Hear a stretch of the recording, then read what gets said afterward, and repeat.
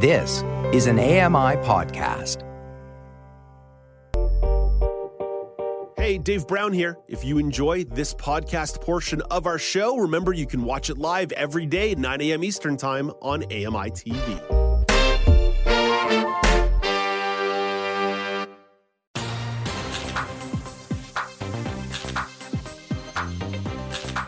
Welcome back. It's Now with Dave Brown on AMI. It's Friday, which means the news panel gets together. Let's welcome into the show one of our panelists, Joeita Gupta. Hey, good morning, Joeita.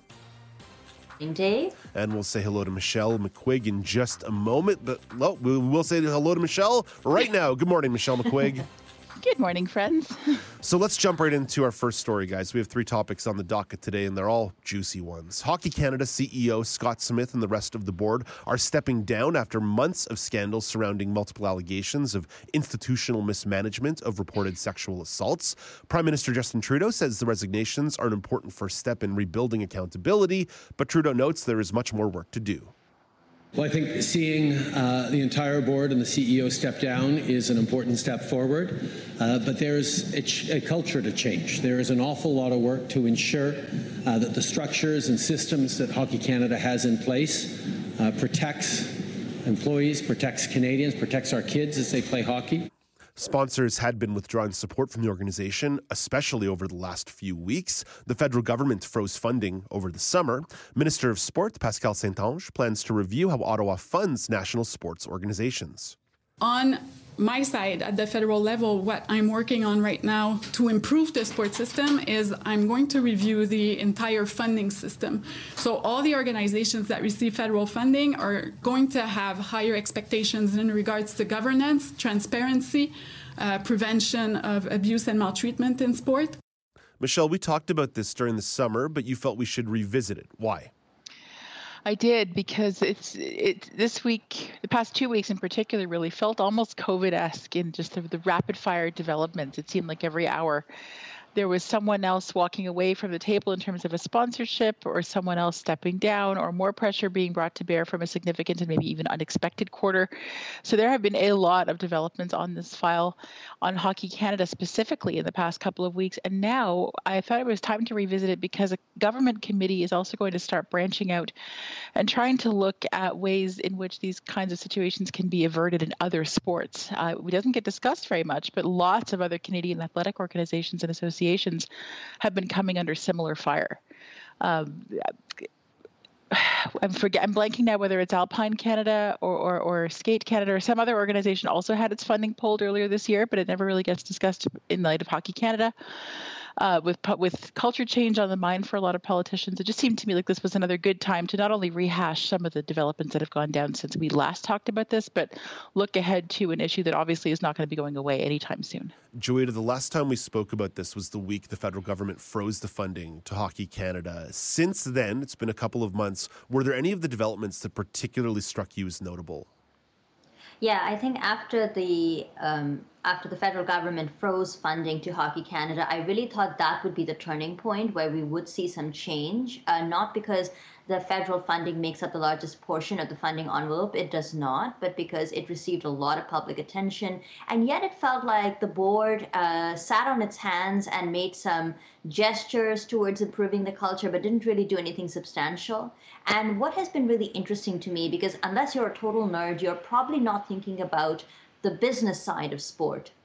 But I'm a total nerd. So I'm often intrigued by the flow of money, and we don't really associate amateur sport of any kind, including hockey, with the flow of money, but there is a lot of money involved. And the development that has really piqued my interest in the last couple of weeks has been all of these sponsors walking away. You think about Tim Hortons, Canadian Tire, TELUS, you name them, they're all jumping ship. And of course, a number of provincial hockey federations have also pulled out. So obviously this is a way to distance, but it was also, I think, the straw that broke the camel's back. I don't see how the board could have done anything but resigned given the mass exodus of sponsors. So I'm really curious to see if this now will be the turning point, given that, loath as I am to say it, it is often money that talks. Yeah, no, that was my key takeaway here too, Joita. When major companies like Nike and Bauer and Tim Hortons and TELUS, all of these companies that you mentioned said, you know what? We don't want our brand associated with this anymore. That's what got these wheels turning. And most of that happened inside the last 10 to 12 days. I actually can't even put my finger on why the last 10 to 12 days ended up being the catalyzation point, because it felt like perhaps the board and the CEO were ready to weather the storm.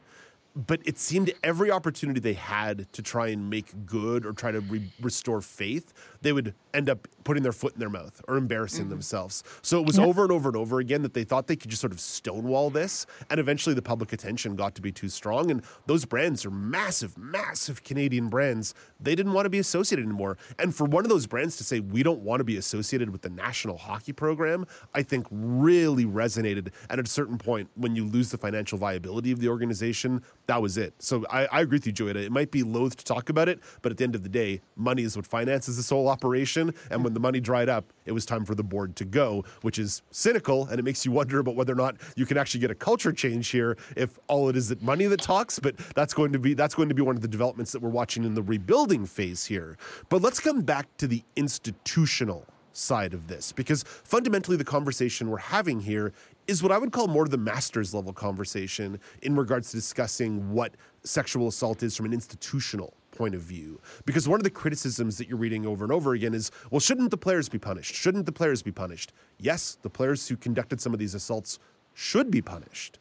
But the issue at play for Hockey Canada is that they made it impossible for them to be punished by a lack of transparency and paying people off. That's going to be ultimately what the crux of this is. So that's why this investigation and this conversation is so institutionally focused. And sports typically ends up being a microcosm of society at large. And organizationally, institutions usually have to grapple with these broader societal issues. Michelle, what do you think of its capacity, the institution of sport, the institution of hockey, of its capacity to do so?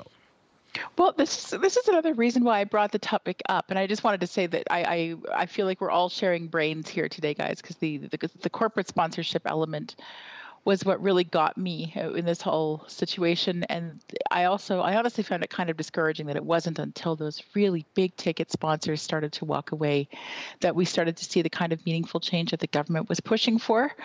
And I feel like this sort of is emblematic of a lot of other similar situations we've seen in sport, in that, in my estimation anyway, sport is always one of the last sectors to implement changes that have been taking place in society at large.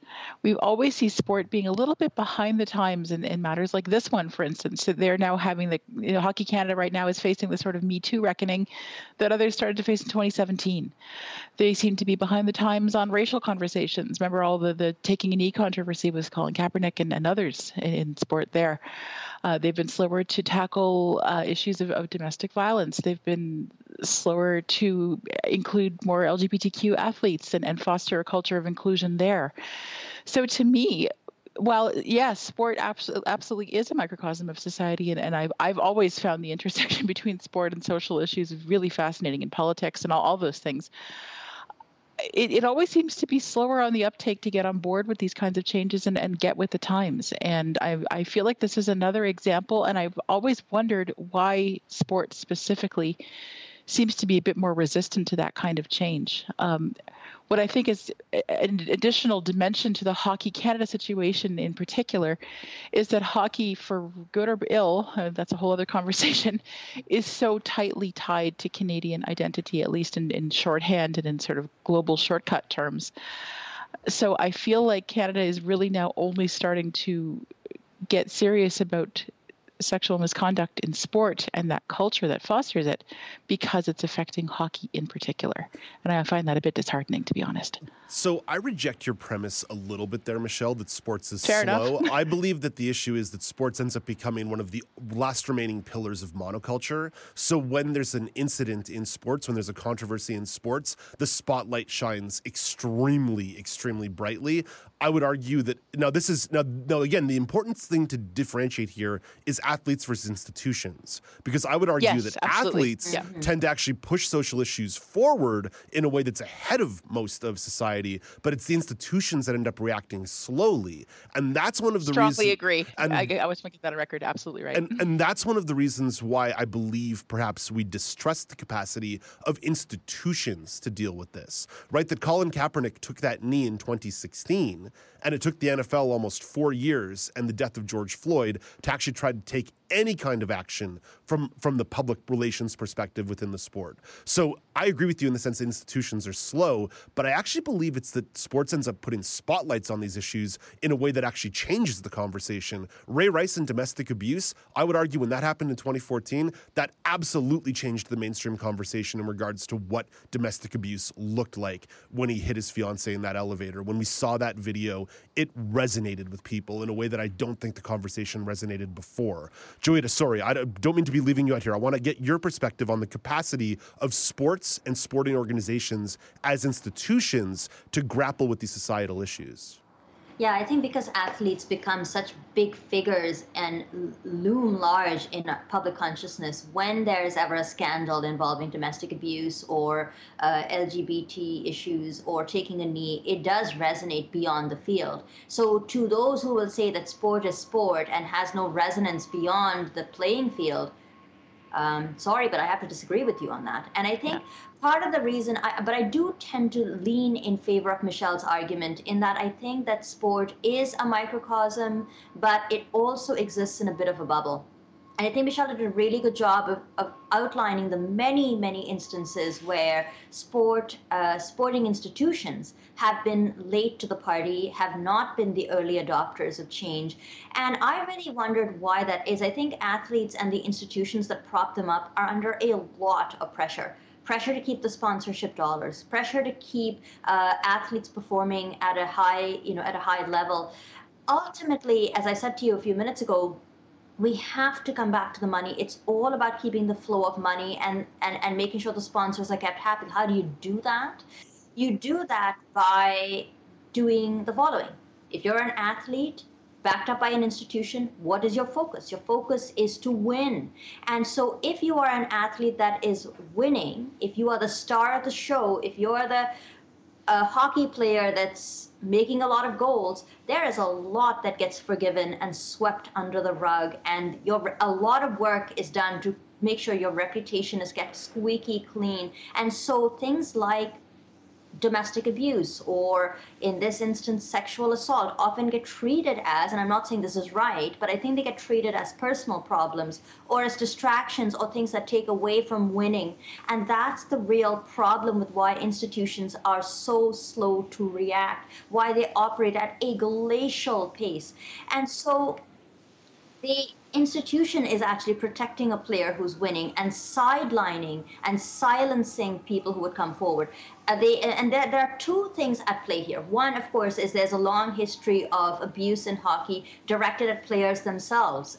Sheldon Kennedy and Theo Fleury, they've been very candid about their experience. I actually think we've talked more about that, but what hasn't really been discussed is the impact on women. And what you're seeing is these players who are hyped up, they're told you're celebrities, you have access to booze, to women, to money, and they're all operating in this bubble, often with amateur sports. They're living far away from their families and communities, and there's very little accountability. But the institution that is setting this all up doesn't really care that there's a lack of accountability, because there is money to be made and athletes to be propped up so long as they keep on winning. Joita, I'm going to stay with you here because I want to wrap up. I'm going to cram three questions together that I'm going to ask to you, and then we're going to give it to Michelle for last word on this one. Based on that last answer, I think I know what your answer to this is going to be. Can institutions self-correct without a larger oversight? Is a government committee the answer? If not a government committee, then what?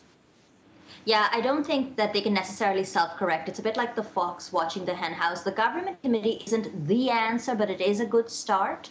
And it's a good start because the government does have the ability to push certain things to the forefront, like, having a public inquiry, getting different voices heard, and holding the government accountable, because they're at least in part holding the purse strings, but it needs more than that. It needs involvement from communities. It needs involvement from players themselves. It needs buy-in from sports organizations. It needs a lot of people coming to the table and saying, we need to turn a corner and we need to change. The two things I would like to see put in place in the short term, like right away, is whistleblower protection. I think might have people who see here or are privy to something that they want to complain about but feel that they can't. This could be a coach. It could be anybody who observes sexual misconduct but feel that they can't come forward. So we need stronger whistleblower protection. The second thing that I think we need is an independent complaint mechanism. So if you look at this particular case involving the World Junior team, again, who was investigating Hockey Canada?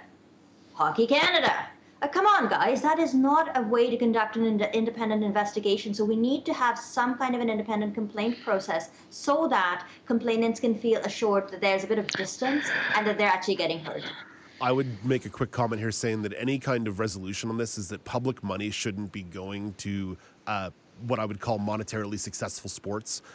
Government money should only be going towards equity programs inside places like Hockey Canada in regards to growing the women's game, growing para ice hockey, blind hockey. It should be going to equity programs or like programs in underserved, underprivileged communities. That's where government dollars should be going, not to be paying for 20,000-seat arenas and World Junior Championships that make oodles of dough. Michelle, last thought here going to you. Can these institutions regulate without some kind of oversight? Is government the answer? If government's not the answer, then what? I really, Joita, have to thank you for channeling directly into my brain and saying a lot of what I would have said here.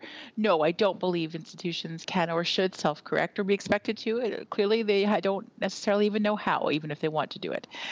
Is government the answer? I don't think it is the entire solution. I think we've just demonstrated, we see a pretty graphic example of the fact that government action didn't spur change, but corporate action did. So I do think we're going to need to see some driver of action from the government in that Joey is right, they do hold some of the purse strings, so not all of them. And an independent oversight body would be a great start. In fact, I will note that on the government action front, there is going to be now an integrity of, I believe it's integrity sport commissioner. The title, I had to switch laptops and my notes are on the other machine. So I apologize that it's not right before me, but there is going to be someone designated to handle these kinds of complaints beyond hockey, which I think is really important. I would hate to see other sports and the need for cultural change on a broader spectrum overshadowed by what's happening in hockey specifically. Thank you for revisiting this topic with us. It's an important one, and I sense we'll end up revisiting it some more on the show. Hey, Dave Brown here. If you enjoy this podcast portion of our show, remember you can watch it live every day at 9 a.m. Eastern Time on AMI TV.